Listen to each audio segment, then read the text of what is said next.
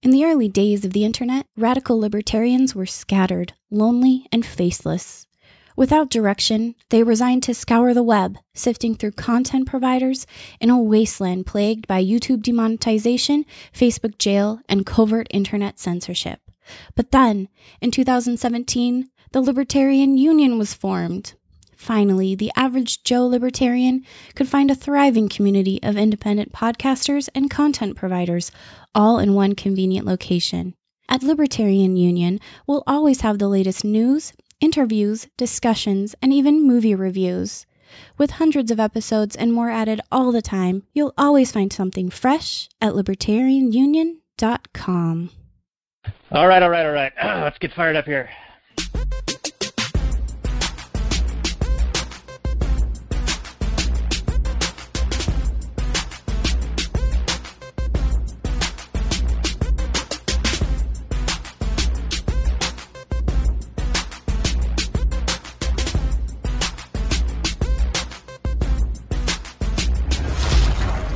Maximum freedom. Read. Stay on target. Maximum freedom. Stay on target. Maximum freedom. Read Rothbard. Hello and welcome to the Actual Anarchy Podcast, the podcast where we talk about movies from a Rothbardian and anarcho-capitalist perspective. Tonight, we are going to take it a little bit the opposite direction than we did last time, where we were doing some of the greatest movies ever made to some of the not so greatest movies ever made in a listener recommended movie, Action Point, by that jackass Johnny Knoxville. We do have a guest tonight, but we will introduce him on the last night's portion of the show, which we will get to in just a moment. But anything for the Actual Anarchy audience, Robert, on this 106th episode that has show notes and more at actualanarchy.com/106. 106, what's up? Got my kitty cat on the mic. She's not happy at all to be here. But yeah, I'm excited to be here. We're going to talk about a terrible movie. Why not? Well, it's got good stuff in it. It's got some good interesting points. That's what we're here for. We're here for the interesting points, and I'm very excited about it. And so let's get into that last night's portion of the show, shall we? If you insist. Diddle-doo, diddle-doo.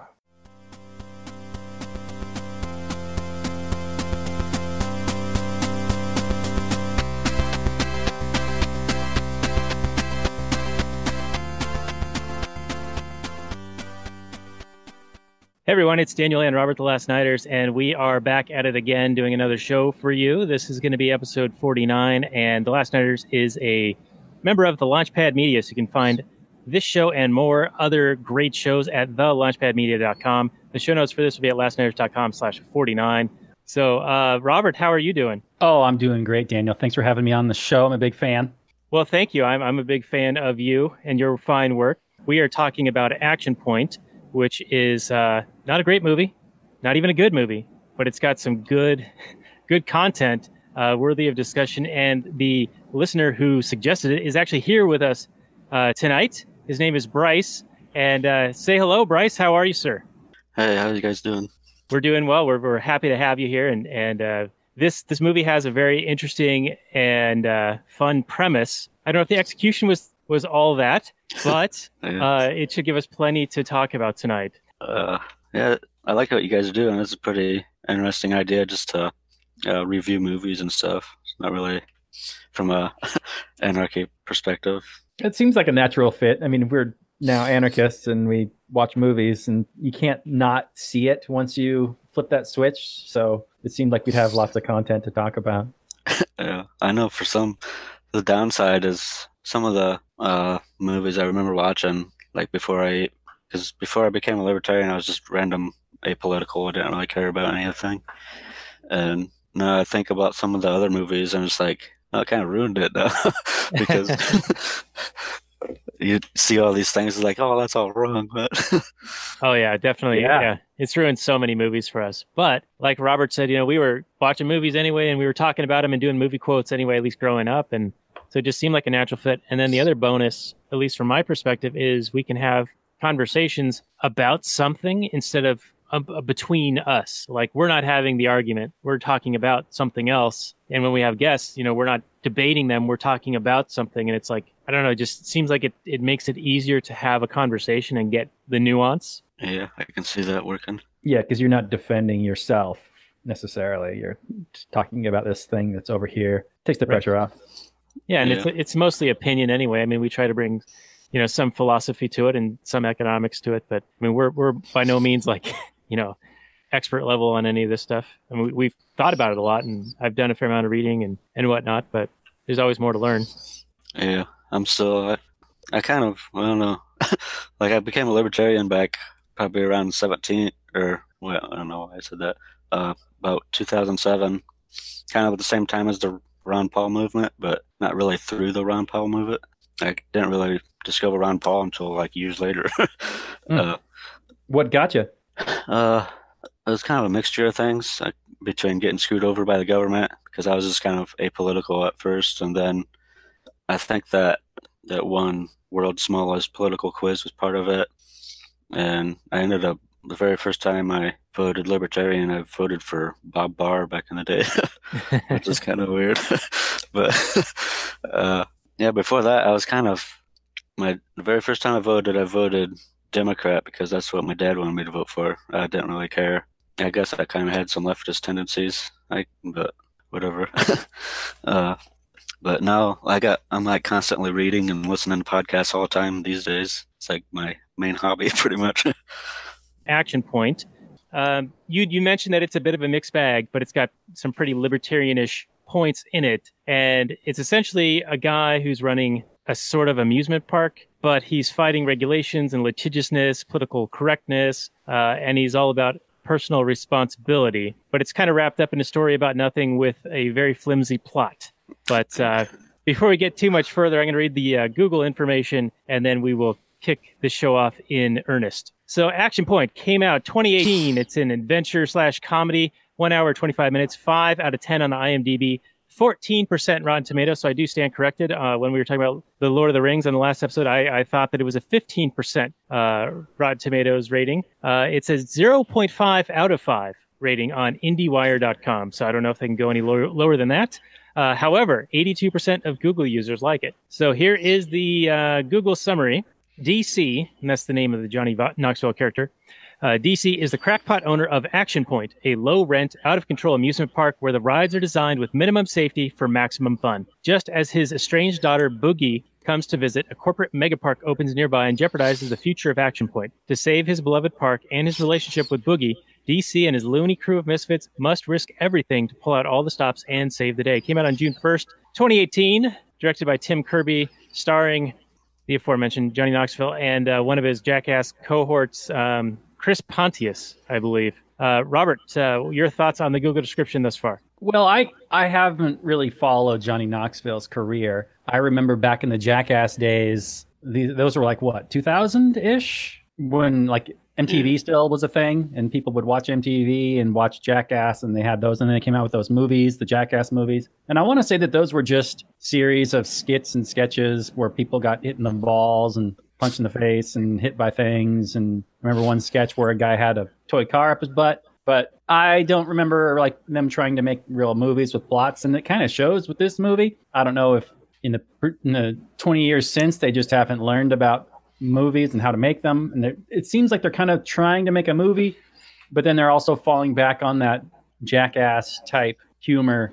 And I just don't know. It's like Johnny Knoxville is like a 45, 50-year-old man, or at least he looks it in this movie. And a guy like that just getting hit in the balls. I think it works when there's like a bunch of guys standing around doing dumb stuff and like laughing at each other. But in this movie, when the gags would happen, I was just watching it stone-faced. None of them landed for me. Yeah, that's a pretty decent summary. And I would definitely agree. Johnny Knoxville looks old in this movie, and not in the like bad grandpa old. He just looks plain old. Well, when he had the makeup on for part of it when he's playing the grandpa, but then when he played young himself, it was like, well, they didn't really add a whole lot of makeup. didn't have to spend too much time in the chair on that one. I don't mean to trash the guy. I mean, good on him. He's, doing his thing, making a lot of money, being famous and whatnot, but years haven't been too kind. Yeah, he's had some hard living. And I mentioned Bad Grandpa because he actually did do that makeup for 2 other entire movies where he was an old man doing crazy stunts, Jackass style, but as an old man, so it would like really disturb people, or they'd be very surprised by him, doing somewhat active stunt work. Yeah, and I didn't see those movies, but I assume they were kind of done in like an Ollie G style, where he would dress up as a bad grandpa and then go out into the world with real people reacting to his antics, as opposed to this being a full-on scripted affair. Right. So it was like that bridge between what they were doing in Jackass, where they were just being jackasses out with real people and doing stunts, to this bad grandpa thing where they're sort of trying to fit in a bit of a candid camera type, like trickery, like fooling people a little bit, to this action point where they're trying to film or trying to fit a movie around some stunt work that, like you said, it's like the pratfalls and the stunts just fall flat. That he just like falls off a ramp, or somebody gets hit in the balls, or somebody falls down, and that's kind of like all that happens. So that part of it I'm not super crazed about. But Bryce, your take on the Google description and what we said so far, and is there anything redeeming from the filmmaking before we dive into the real juicy bits of this thing? Yeah, overall it was it wasn't really that great of a movie, but I noticed some random points in it that were worth noting. And I remember, like, I grew up in the 90s, so I was into skateboarding and stuff like that. I kind of followed some of the Jackass stuff. I wasn't really a big fan of it, but it was kind of interesting. It was just something different for the time, I guess. But yeah, overall it wasn't really that great of a movie, but Well, what was the key thing for you that you saw it and you're like, okay, this is a point worth discussing. Like, this is why they should do this on the show. Oh, okay. Well, I noticed I kind of just watched it on a whim. I wanted to see it in theater just because, but then when I actually started watching it on DVD, I kind of noticed there was this guy with his property, and he had to fight all these regulations and stuff. And then I started paying attention more to it, and some other random things started popping out. It was almost like this, in like For New Liberty, where the screaming in the theater scenario. It kind of reminded me of like if someone actually made a theater where the point was to scream in the theater. It was kind of some sort of scenario like that. Right, because that's always given as a limitation on freedom of speech, right, in normie terms. But the real issue is a property issue, right?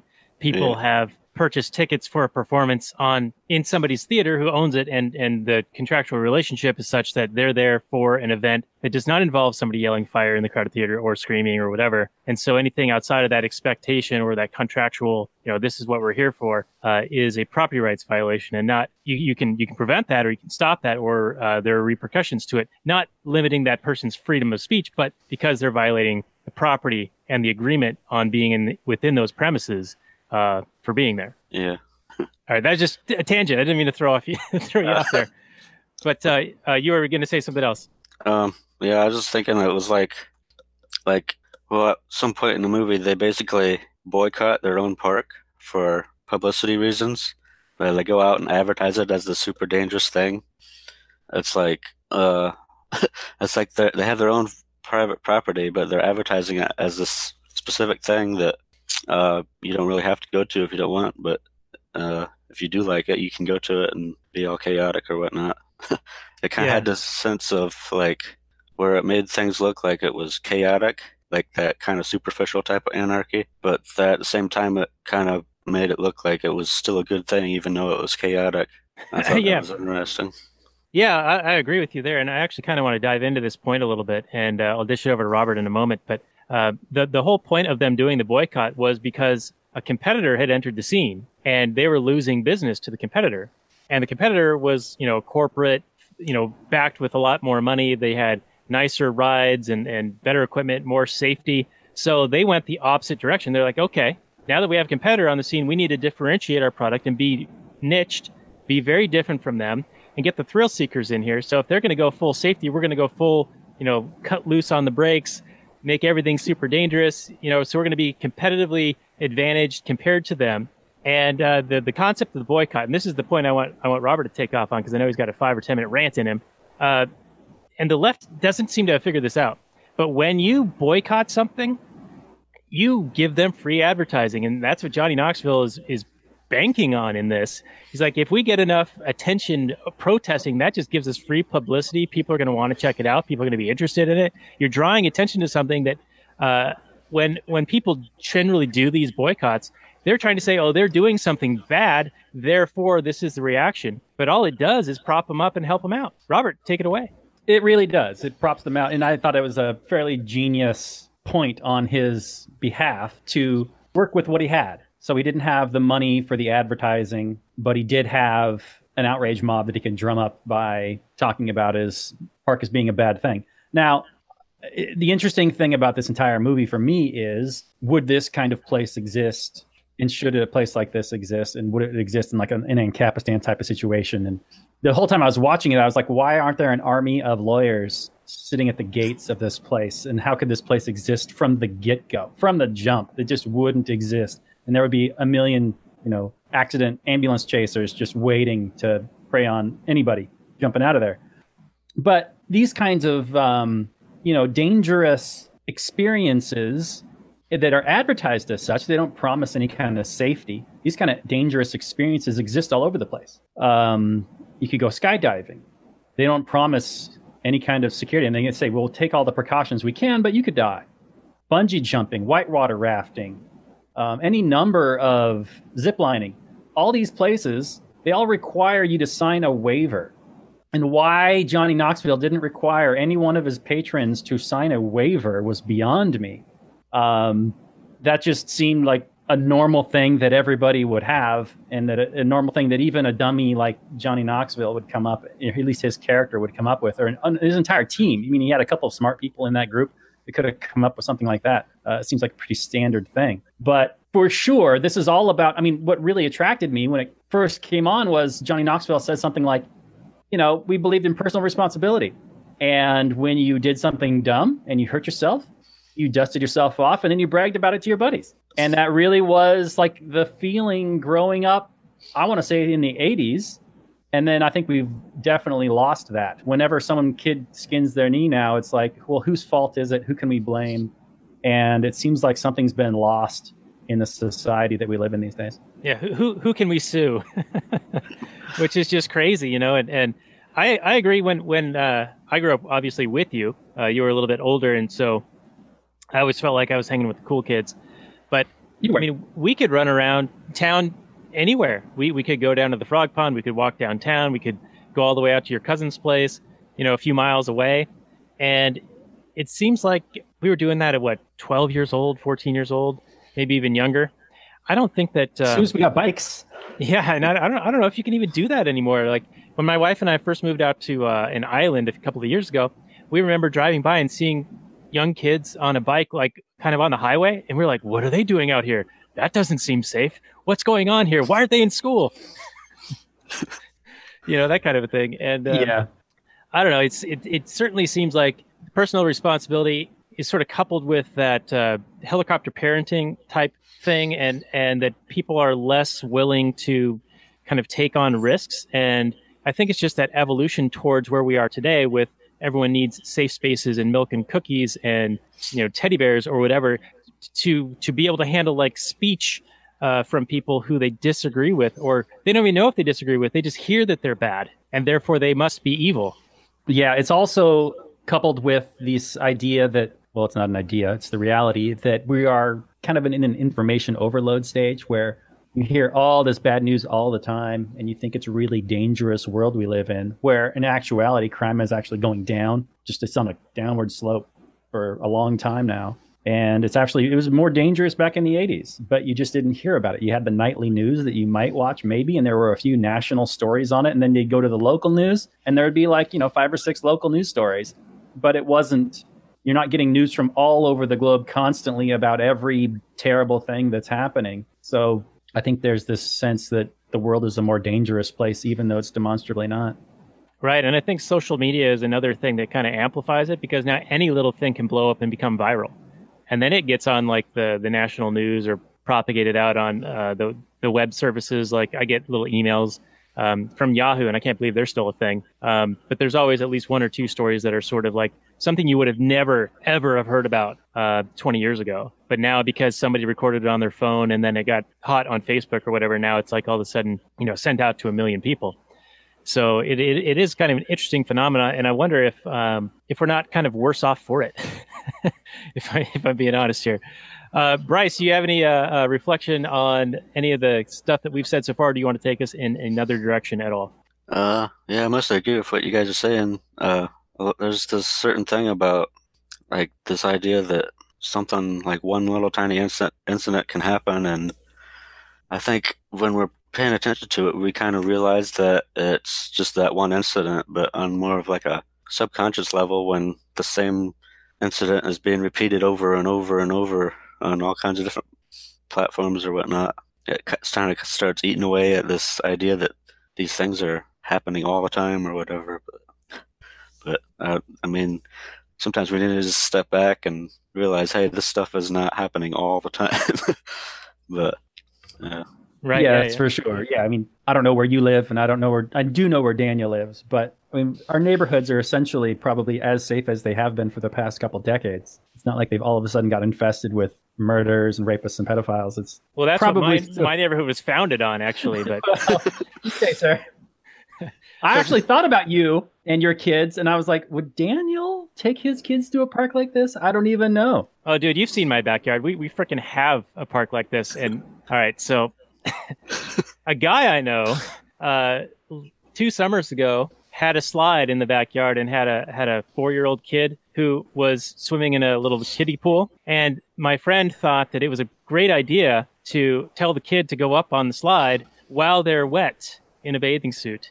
And let's just say that the kid shot down the slide like a rocket into the gravel landing zone and had a condition later named blood butt as a result. And that was a pretty unpleasant learning experience. That was an action point in personal experience. Yeah, I remember having a bunch of stuff like that when I was a kid. I remember when we first got our pond dug out, like it only filled up a little way at first. Me and my friends would come over and we'd get the side of the bank all wet and stuff, and we'd like dive over the rocks and down the mud into the pond. We'd do all kinds of weird, crazy stuff. Oh yeah. That reminds me, Robert, when we were growing up, there was somebody lived like 2 or 3 houses up the hill from you, and they had their house and then a driveway and then a hedge going down a slope, and then they had like this lower yard, and we would run from their front yard through the driveway and jump over the hedge down the hill and land in the grass below. And I haven't seen it in probably 20 years, but I wonder how big that hedge is now, and how big of a hill that was that we were jumping down, because now that I remember it, I'm like, holy crap, I'm surprised we didn't break our arms or our legs or something. Well, I remember I did. Yeah, I broke my finger one time doing something very similar like that, but I don't remember what exactly you're talking about at all. The funny things about what we remember, what we don't when we were kids. But let's talk about the movie just a little bit on this movie podcast about a movie. Oh, we should probably do that, yeah. So I'm wondering, because Johnny Knoxville, he seemed like about the worst father, even though he was like kind of cool and he had this interesting entrepreneurial endeavor. But then he's like, oh, we don't have lumber and we can't afford it. So what are we going to do? Oh, I know. I'm going to take my daughter that I only have with me every once in a while for the summer, and we're going to go break into our rivals and rob the place. What kind of father of the year are you going for, Johnny? You're the hero of the story, and you're B&E with your whole crew and your daughter. And I'm like, this is the hero of the movie? Well, don't forget the dog. What lesson are you teaching? Oh, and then the dog, too. He brings the whole show. Talk about taking dumb risks, not only being immoral and stealing from people. Yeah, that was one of the kind of bad things about the movie. It's definitely no Rothbardian anarchy, but there's a lot of dirty play back and forth between the two companies, I guess. Yeah, somewhat. But I thought that when it first started, like he was going to break in and something bad was going to happen, and he was going to learn his lesson, and it would be a good teaching moment for his daughter. But there were zero consequences. They just escape, run away, and then they're like, oh, consequence-free theft. Who cares? Yeah. Don't learn any lessons. No character progression. Nothing. And then just they get away with it, and then we move on, and we never talk about it again. I think the whole point of that scene was to move the plot along, and even though you probably don't even notice it, but this is when he learns that Mick Dickface or whatever the villain in this is trying to sell Action Point out beneath him to a developer, and so it just so happens that this guy is at the place he's stealing the lumber from, and he just so happens to be having this conversation at the time that they're in the same, building or whatever. And it's one of those things that, like, it's in there because they're trying to move the movie along. They're trying to give you the plot points and, tell the story a little bit. But it's so, like, poorly done that I don't think it even works. Like, you have to really be looking for, okay, why did they have this scene in here? And as we do this show, I mean, that's kind of what I do now, right? With every scene, I'm like, okay, why are they doing this? Why is this here? What's it telling us? How is this advancing the story? Right, and it was strictly to find out that information that they were selling the park. He was trying to sell the park. Right, which is like the most ham-fisted way of conveying that information to the audience I can imagine, right? Well, and you're turning your hero into a villain. If anybody has any morals, they're watching the movie and they're like, what are my protagonists doing? Having consequence-free theft, and we're supposed to, like, go along on this kind of, like, heisty type feel, and, like, we're supposed to support these characters and, feel good about them doing this? Yeah, I didn't feel good about it at all. And that was another thing. I felt like we were supposed to, like, get to know his motley gang and like them or whatever, but I kept waiting for that connection with them as a viewer, and it never came. But it felt like they were trying to play as if that connection had already been established, so they were, like, trying to get the payoffs without getting the character development kind of built in the front end. Right, yeah, I would agree with that. I mean, we do get the his cohort, his whatever guy, I don't know, the guy that likes to dress up in tight clothing. I don't know what his name is. Oh, Pontius, Chris Pontius. So I think we get a little bit with him, and he kind of endears us to the audience, but only through, some character moments. But the rest of them are fairly cardboardy cut out type. We don't get a whole lot of time with any of them. In fact, all the characters are fairly flat. We don't really get a lot of time. They don't really make any interesting decisions. They're just kind of flat, bad people with no development. But, it seemed like all those movies back from the 90s and early aughts that were the Saturday Night Live movies that were like a sketch turned into a movie. Like, what can we turn this entire idea around into an entire movie, and we'll build it around this. And they end up being very, one note kind of movies. About 85 minutes too long. Yeah. All right. So there was one thing that he said, and he actually catches himself on it. I actually wrote the note down, and then he says, I probably shouldn't have said that. When he says honest Injun, I wrote that down. And then he called himself, I probably can't say that now. And it feels like that was like him as a movie maker, as a an actor saying, you know what, I realize that I can't do the things I could do 5-10 years ago because people get outraged so easily. So I'm going to say this, and then I'm immediately going to walk it back and, like, diffuse it by saying, oh, I probably can't say that now. So it's sort of like they can't get mad at him now. They can't, like, dox him or... Right. No, he hung a lantern on it. He did a thing, and then he immediately called attention to it and diffused it. Right. And, yeah. Because I saw in the news, I don't know if this was today or yesterday, I guess Kevin Hart had been the presenter host at the Oscars the last year or two, or was going to be this year. I haven't watched the Oscars in 20 years, and we do a movie show. Weird. Anyway, I guess he had made some homophobic jokes on Twitter 10 years ago, 5 years ago, whatever. People got outraged. And so he tweeted an apology and said, I'm going to step down from being the Oscar host. And honestly, I mean, no one has a clean closet. You know what I mean? Like, everyone has done something that is going to have offended somebody at some point. And so we're almost at that point now where nobody can do anything ever in the future because of their past.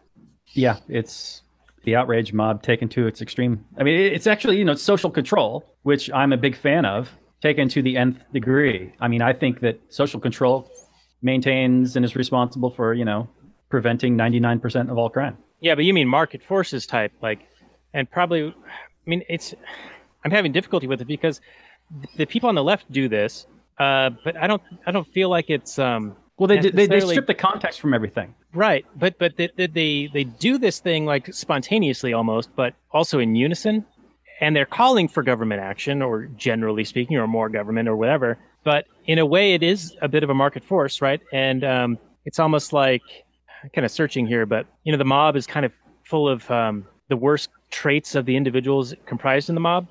Right. So the mob lowest common denominator. Yeah, so the mob is dumb, right? The mob doesn't do necessarily like good things. And so even if it's a market, they're collectivizing and they're doing something awful, even though it is sort of on that same plane as social ostracism and what we would consider a market force in a voluntary society.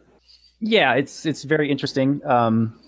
So you have, like you said, a mob mentality. So if you were to speak to each one of those people individually and rationally discuss what you said on Twitter 10 years ago and explained or whatever, I'm sure they'd be perfectly fine or even willing to interact with you or whatever. But when you break everything down into little tiny sound bites and you strip all context and all there is just outrage, that's all you're going to get. You don't get the nuance. There's just no nuance on the internet. And I don't know if the internet needs to evolve to a point where there's way more nuance. But when you strip the nuance, all people are left with is this idea that, oh, so-and-so said this thing that offends me. Therefore, that person's just a terrible human being. And you just assume the worst. At least it seems like the outraged mob left seems to assume the worst. Because once you associate like the random person that says a thing you were offended by with like Nazis, like the worst human beings in history, you're eliminating all nuance. I mean, clearly that person is not a Nazi. But if you're equating the Republican right with Nazis, it's like you've gone away from all rational discussion and you're just have an on-off switch of good or bad. It's like a child. Yeah, Magic Land has lost its magic, man. Yeah, I think there's it's almost like we're in an awkward stage right now where people aren't really adapting to the changes around them at the right speed, I guess, maybe. I don't know.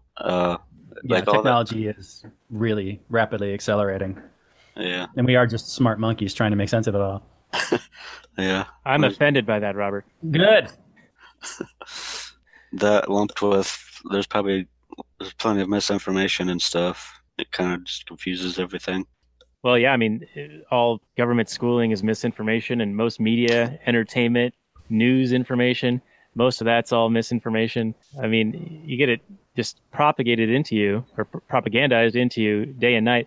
And I've had this theory for a long time that people in general have a sense that something's not right in the world, that they can't put their finger on it generally. And I think because it's because of what they've been told doesn't jive with how things actually are. It's that Orwellian doublespeak. Like anytime the government does something, it's called something else, even though the same action, if you or I would have done it, is theft or violence or whatever. So people see the actions, and even though they're a step or two removed from it, they hear the language of what it's described and how it's like responsible for the good of goodness and society itself.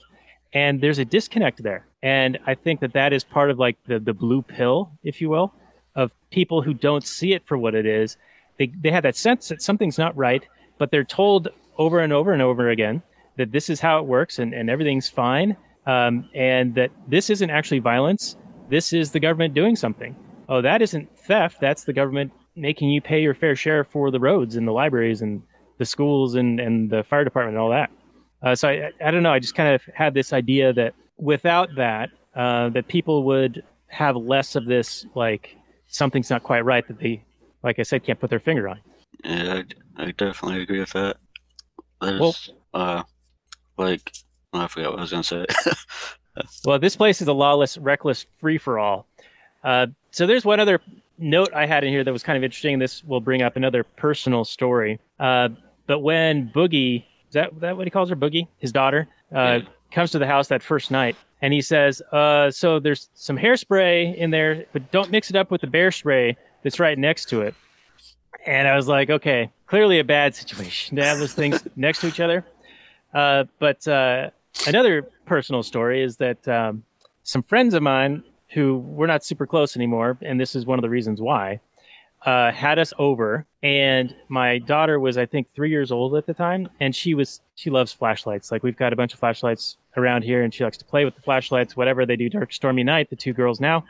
Anyway, so there's this flashlight that my daughter sees, and she asks the person who owns the house, hey, can I play with your flashlight? I like flashlights. And the person says, yes, sure, play with the flashlight. And so hands the flashlight to a 3-year-old. My wife's there like, oh, that's flashlight, whatever. And then she notices like a minute or so into this daughter playing with it, it is not just a flashlight. It is a taser flashlight.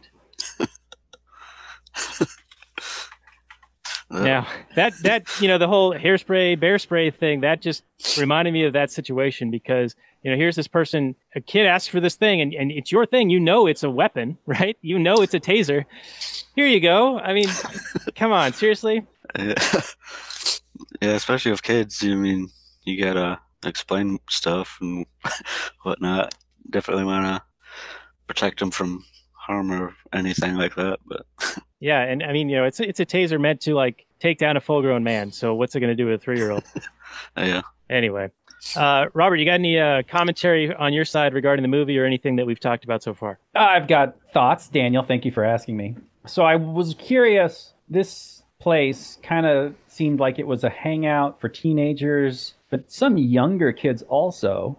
And it's not like Johnny Knoxville was promising any kind of a safety thing. I don't know if he had like warnings posted up in front of his rides or anything like that. The rides themselves were warnings. Yeah, it's like, you can look see at it. Look at it. Look at this thing. It's held together with duct tape. Come on. It reminds me of when we go to the fair in our local town every summer. Those things are rickety as shit, man. Right. It's like you're taking your life into your own hands when you go on board one of these things. That's what makes it so exciting. So I was curious what you thought.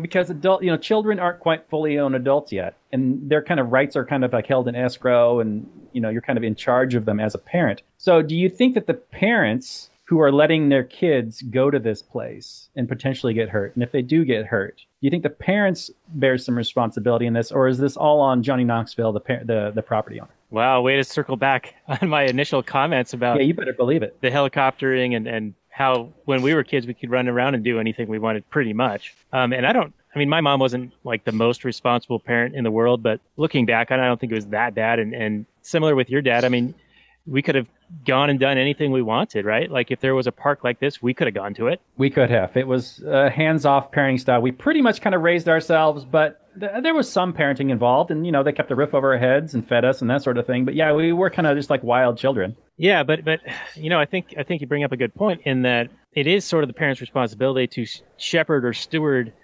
their children or their offspring or whoever they're responsible for. And I know the positive obligations thing is like kind of this tenuous area, but until you're like fully grown, and that's different for everybody, right? I mean, some people could be more mentally developed at 15 than a 25-year-old,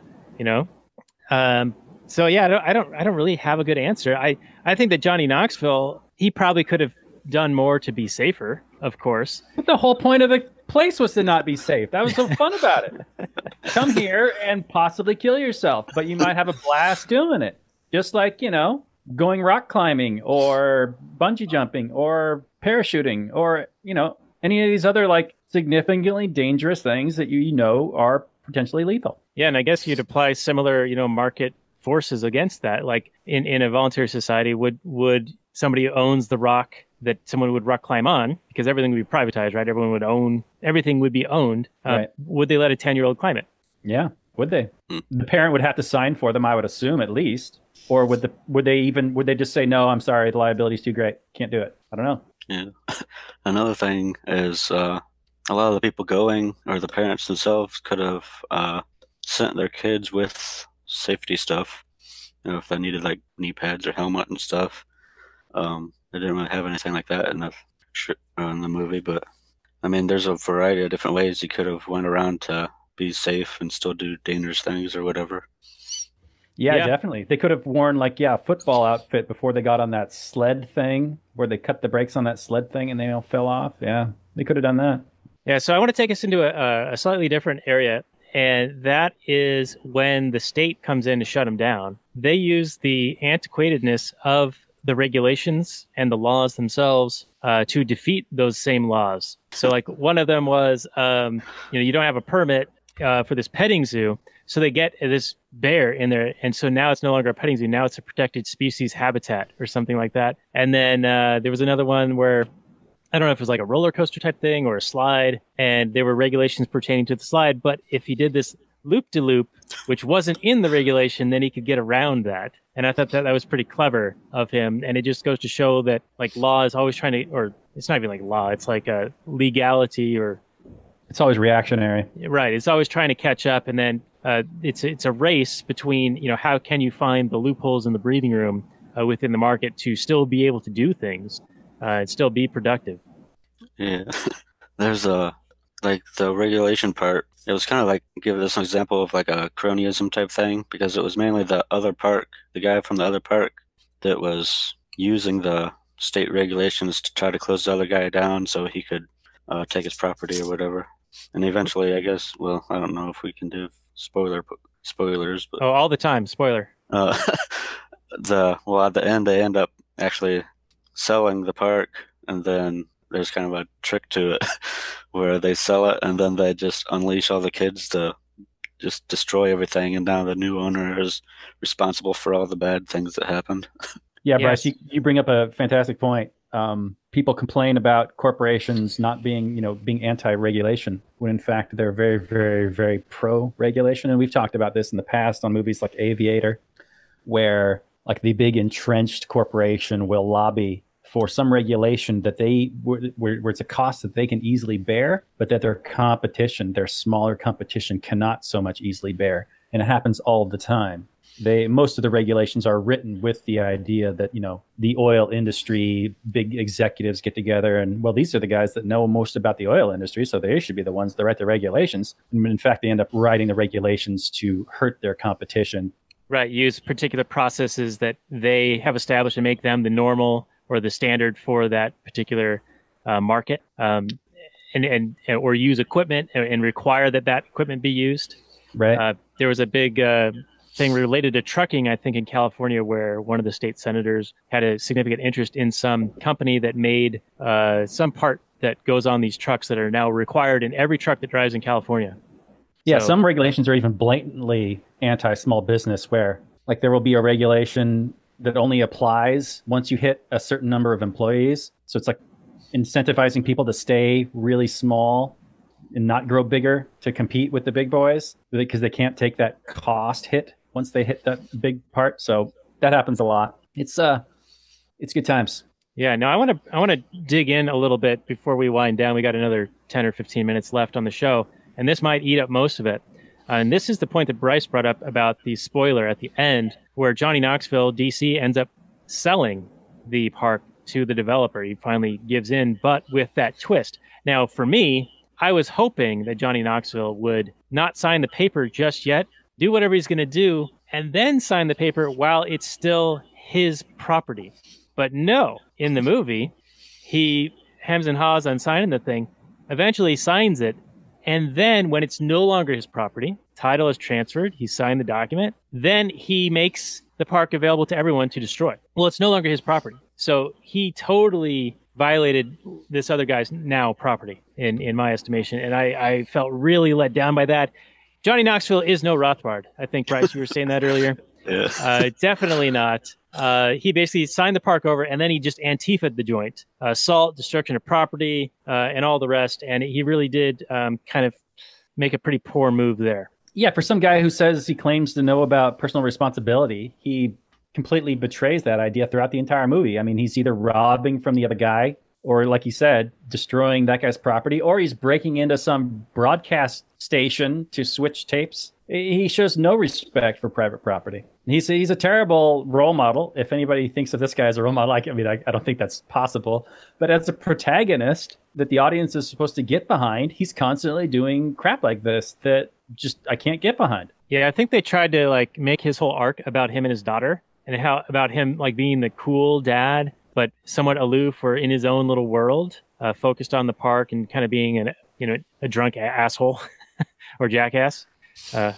And then He goes to the trip with his daughter. Yeah, and they bond and connect. But I mean, that just feels really forced, right?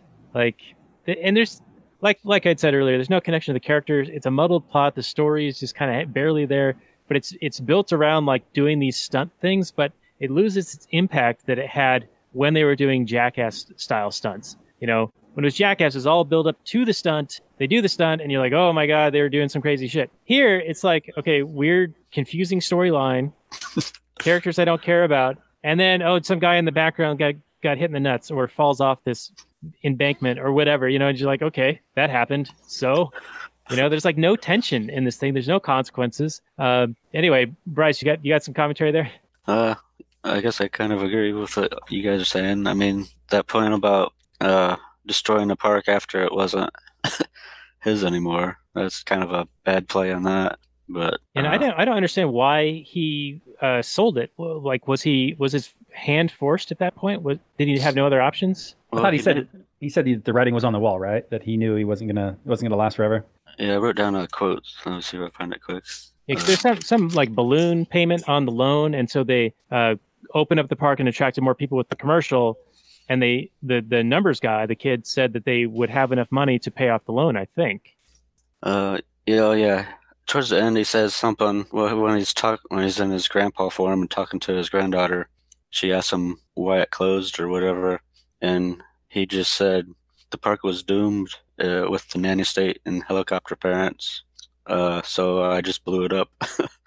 Oh, that's right. Yeah. So the developer guy sent his son in there and said, hey, go down this ride, get injured, and I'll buy you a car. And we'll use that injury to sue the guy for millions of dollars, and that will force him to get shut down.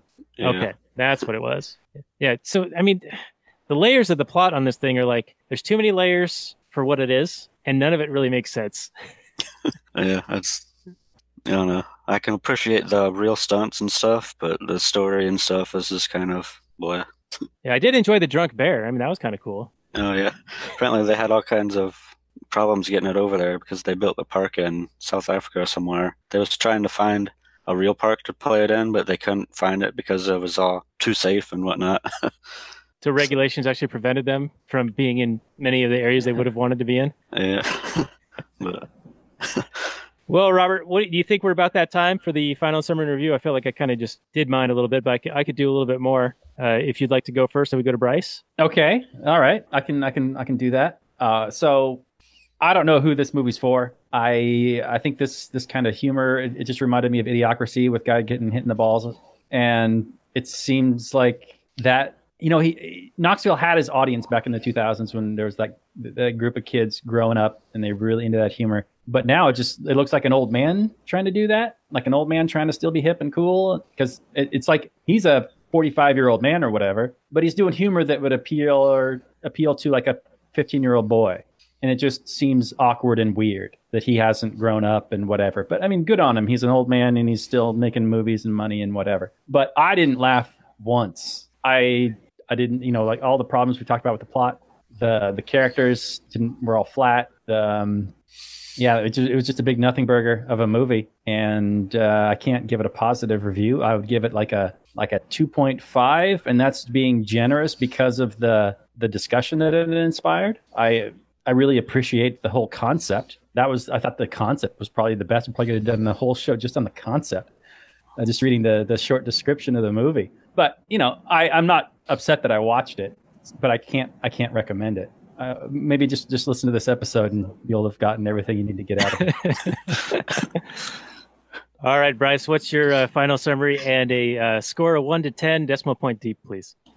Well, I mean, I was kind of a moderate fan of Johnny Knoxville's older stuff and other similar things that were around that time. I mean, I hung out with all the people that really liked it. I was into skateboarding and all these extreme sports and whatnot. So I gave it a little bit of a better score. I'd probably give it a good solid 4 or so. I mean, it's something about like real stunts with no special effects. Something about that I can really respect.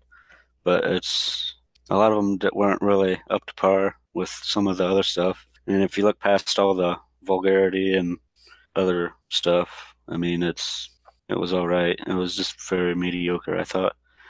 I just thought it had these random interesting points in it.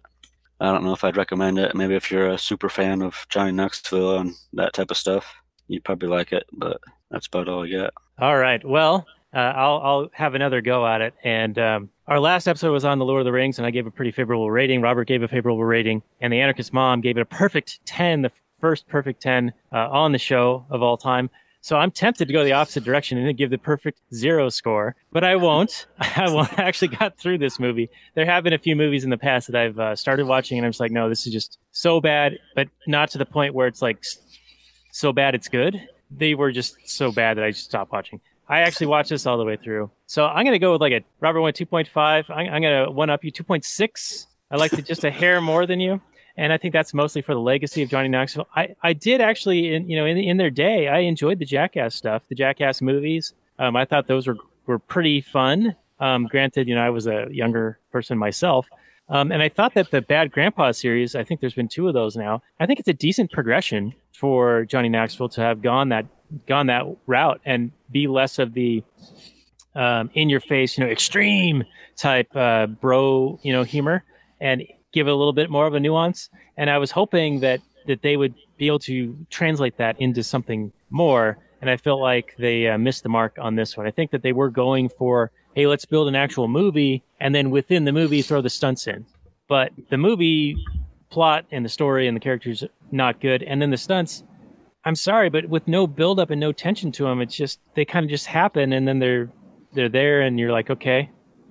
So, and so it's kind of unfortunate. But I will say that the premise was very good, and the recommendation by you to have us look at it, watch the movie, and do a show on it, I think was like a 9. I mean, that's like, there's good stuff in here. There's property rights. There's personal responsibility. We got to talk about political culture, litigious society, helicopter parenting, and all the rest, and social media effects, ostracism, and all of those.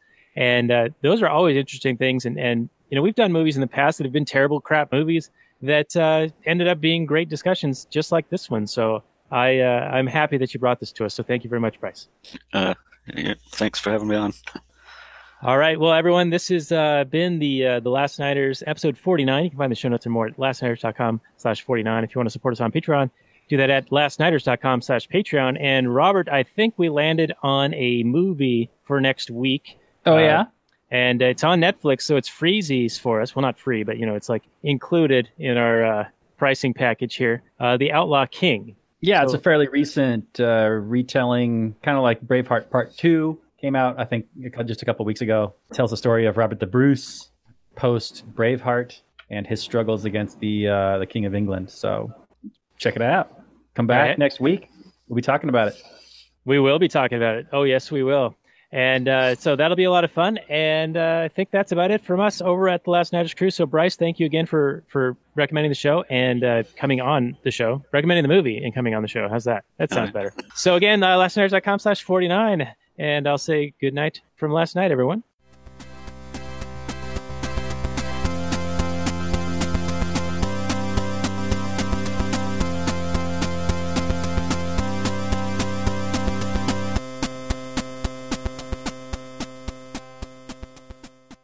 All right, and we're going to continue the show for a few more minutes on the actual anarchy side of the house. Yeah. Now, are you a full-blown like anarchist, libertarian, or are you still like minarchist type?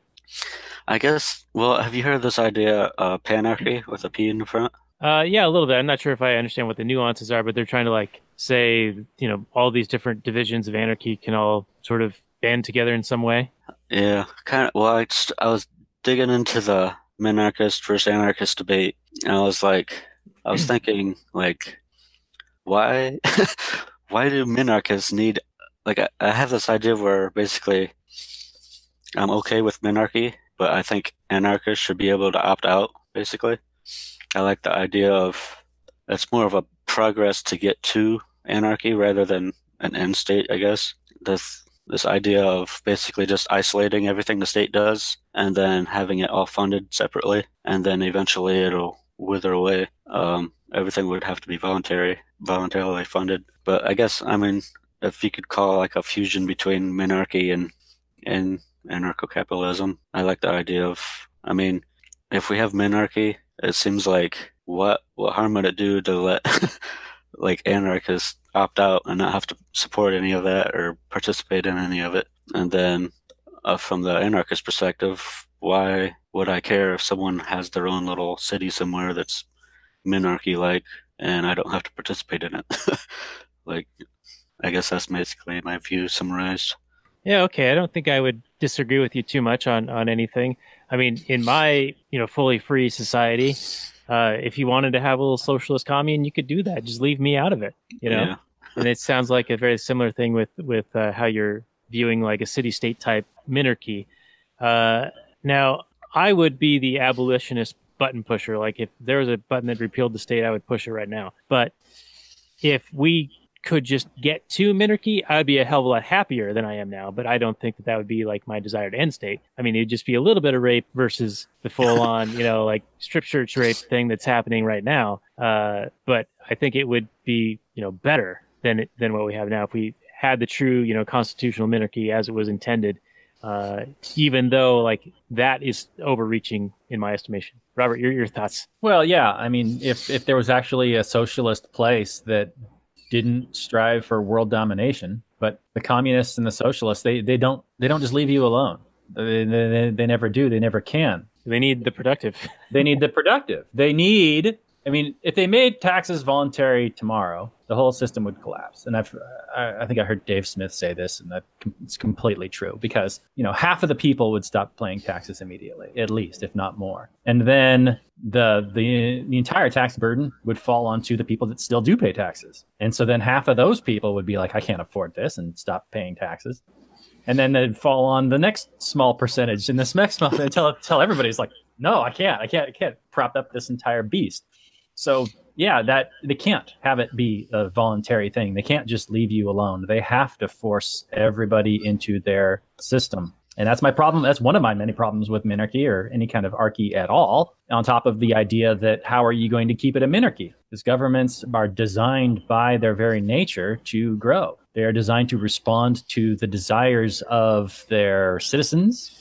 And you hire these people called politicians whose entire job it is to write laws. And every time you write a law, you increase the size of the state every time. And their entire job is to just write laws. Their entire job is to increase the size of the state. If you're to say that, well, I just want this night watchman state where I'm only going to have socialism for common defense.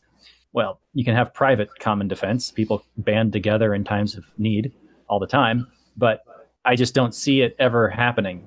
So, I mean, maybe there could be a place where people, could figure it out, but it doesn't make any sense to me. And if there were socialist places or little minarchies that, would leave you alone, okay. But I would oppose them on moral grounds because you're not only deciding for everybody that lives in a certain area, you're also deciding for the children, those that haven't even been born yet, that they are going to be forced into this system, whether they want to or not. It's immoral, fundamentally, and it's propagated through force, which is also immoral. So, yeah, that's actually a lot of good stuff to think about. Like I said, I'm still kind of exploring ideas still, but yeah, definitely not an enemy of anarcho-capitalism. I mean, I even consider myself one sometime, but I kind of don't know. That's interesting ideas to think about, just alternatives and whatnot. Yeah, how to get there, I don't know, man. If we knew, we'd be doing it. Yeah, we're doing what we can. Have a dumb little show about movies. Yeah. And Bryce, you had mentioned earlier that you had a bunch of notes. So do you have anything outstanding on your list that is a point or two that is worthy of additional discussion? I think we mostly covered it. I wrote down a bunch of random quotes. Some of them are more paraphrases than quotes, but a lot of it's just related to how this idea that the park was on private property, but it was advertised as this chaos, but like in a good way. And it was succeeding kind of until government regulations tore it down, basically, I guess, and some guy bought it out. Most of the quotes and stuff we went over, I guess. A lot of the theme was one of the quotes was something about making your own fun. I wrote down the honest engine thing that we talked about. There was a quote here where he said, "Those days were different, not so many rules. Kids could be kids doing things they might regret." And a lot of those aren't exact quotes. I kind of just scribbled down. Well, let's jump off on that one because I actually think that's an interesting one, and I'm sure Robert will have something to say on this. But I mean, you almost need to go through experiences that are difficult or hard, or where you risk injury or even get injured as part of your learning experience, as part of your development. You learn so much more from failure. You learn to not do certain things again, or how to hone your craft or whatever. And I feel like when people have that taken away from them, or they're protected from everything, they're protected from anything that might hurt them physically or emotionally, then they can't more fully develop and become more complete people. Robert, your take on that? Yeah, absolutely. And you need to be left alone to make your own mistakes. You need to be left alone to negotiate and learn how to live in this world, because mommy and daddy aren't always going to be there. This helicopter phenomenon seems to be, it's an interesting conflux of influences from, the way the boomers parented, and a rejection of that, a rejection of the kind of corporal punishment style of the boomers, and this the nature of there being just fewer kids. So back in the day, you might have had 5 or 6 or 7 or 8 kids, and they kind of ran around the house and kind of like educated themselves and learned how to be human beings. And you couldn't watch over them all the time. And then if you lost one, yeah, it's a horrific tragedy, but you still got 5 more. Whereas today, when people are having 1 or 2 kids, I mean, the birth rate's just down at the floor in a modern Western society. Europe and the United States are like dying off. And so you've got like couples with 1 kid, and yeah, their entire focus is on this 1 kid and super protective eggshell around this 1 little kid. It's a big difference from having, a giant family where everybody kind of looks over each other.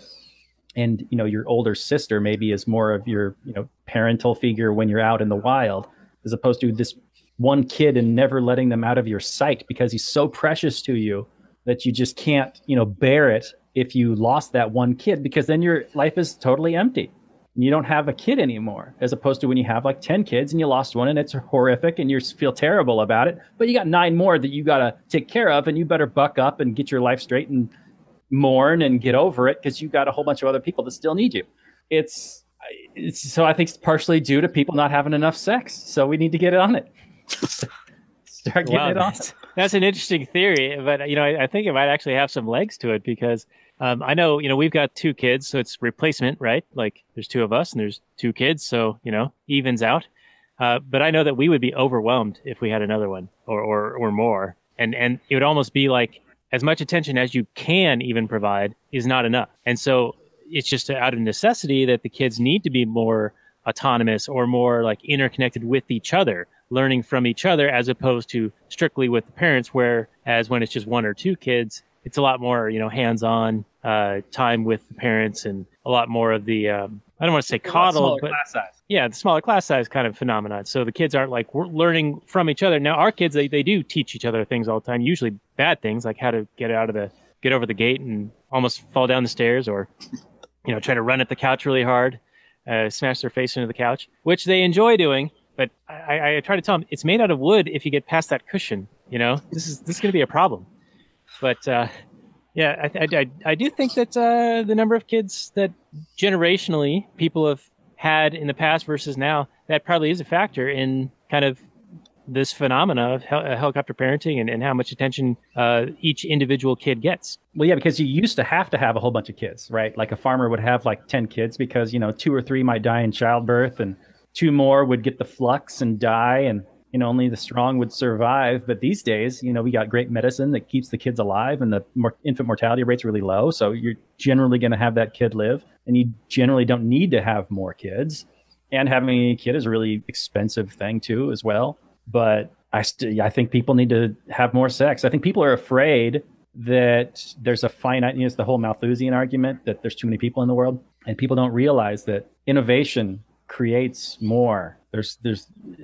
We will come up with things. We can't predict what's going to happen because it's impossible to predict the market, but every human being is born with a brain and 2 hands, and they will innovate and create the things that you couldn't even imagine today. In 20 or 30 years, the world will be even more different than it is today than it was 30 years ago. And you'll have no idea. And we'll have more resources than ever. So what the answer is more people, not less people.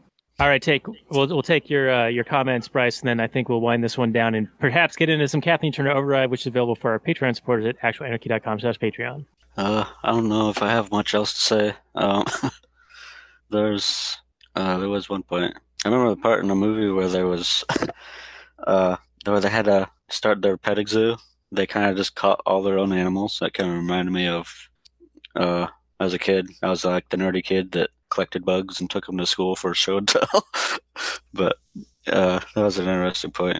But other than that, I think we covered like the movie pretty thoroughly. All right. Well, we are kindred spirits because Robert and I don't know if I mentioned it earlier, but we used to go down to this pond and catch frogs. And that was like one of the things that we used to do. Yeah. So, memories, as Ren and Stimpy would say. Anyway, this has been a lot of fun. So thanks again. And thank you, Actual Anarchy audience, for sticking with us. This has been episode, 106? That's right, 106. So show notes more at actualanarchy.com/106. Next week, we're going to do The Outlaw King. You can find that on Netflix. If you're interested, watch it beforehand. And then when we release that episode next Sunday, listen to it right away. Have lots of fun with us. And we'll see you then. And then after that, I think we're doing a Christmas movie. I'm trying to nail Robert down on what we're going to do. But help, he's nailing me down. Yes, it's true. Yes. Literally. All right, everyone. Well, thanks again. And we'll get into some Kathleen Turner Overdrive. So peace out, everyone. Good night. Take care. See you.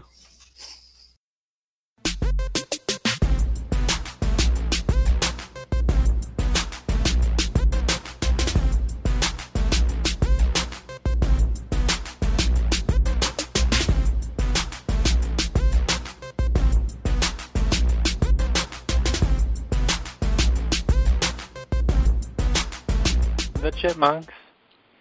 CHIPMUNK. We're the Chipmunks. Guaranteed to brighten your day. Do do do do do do do do do do do do.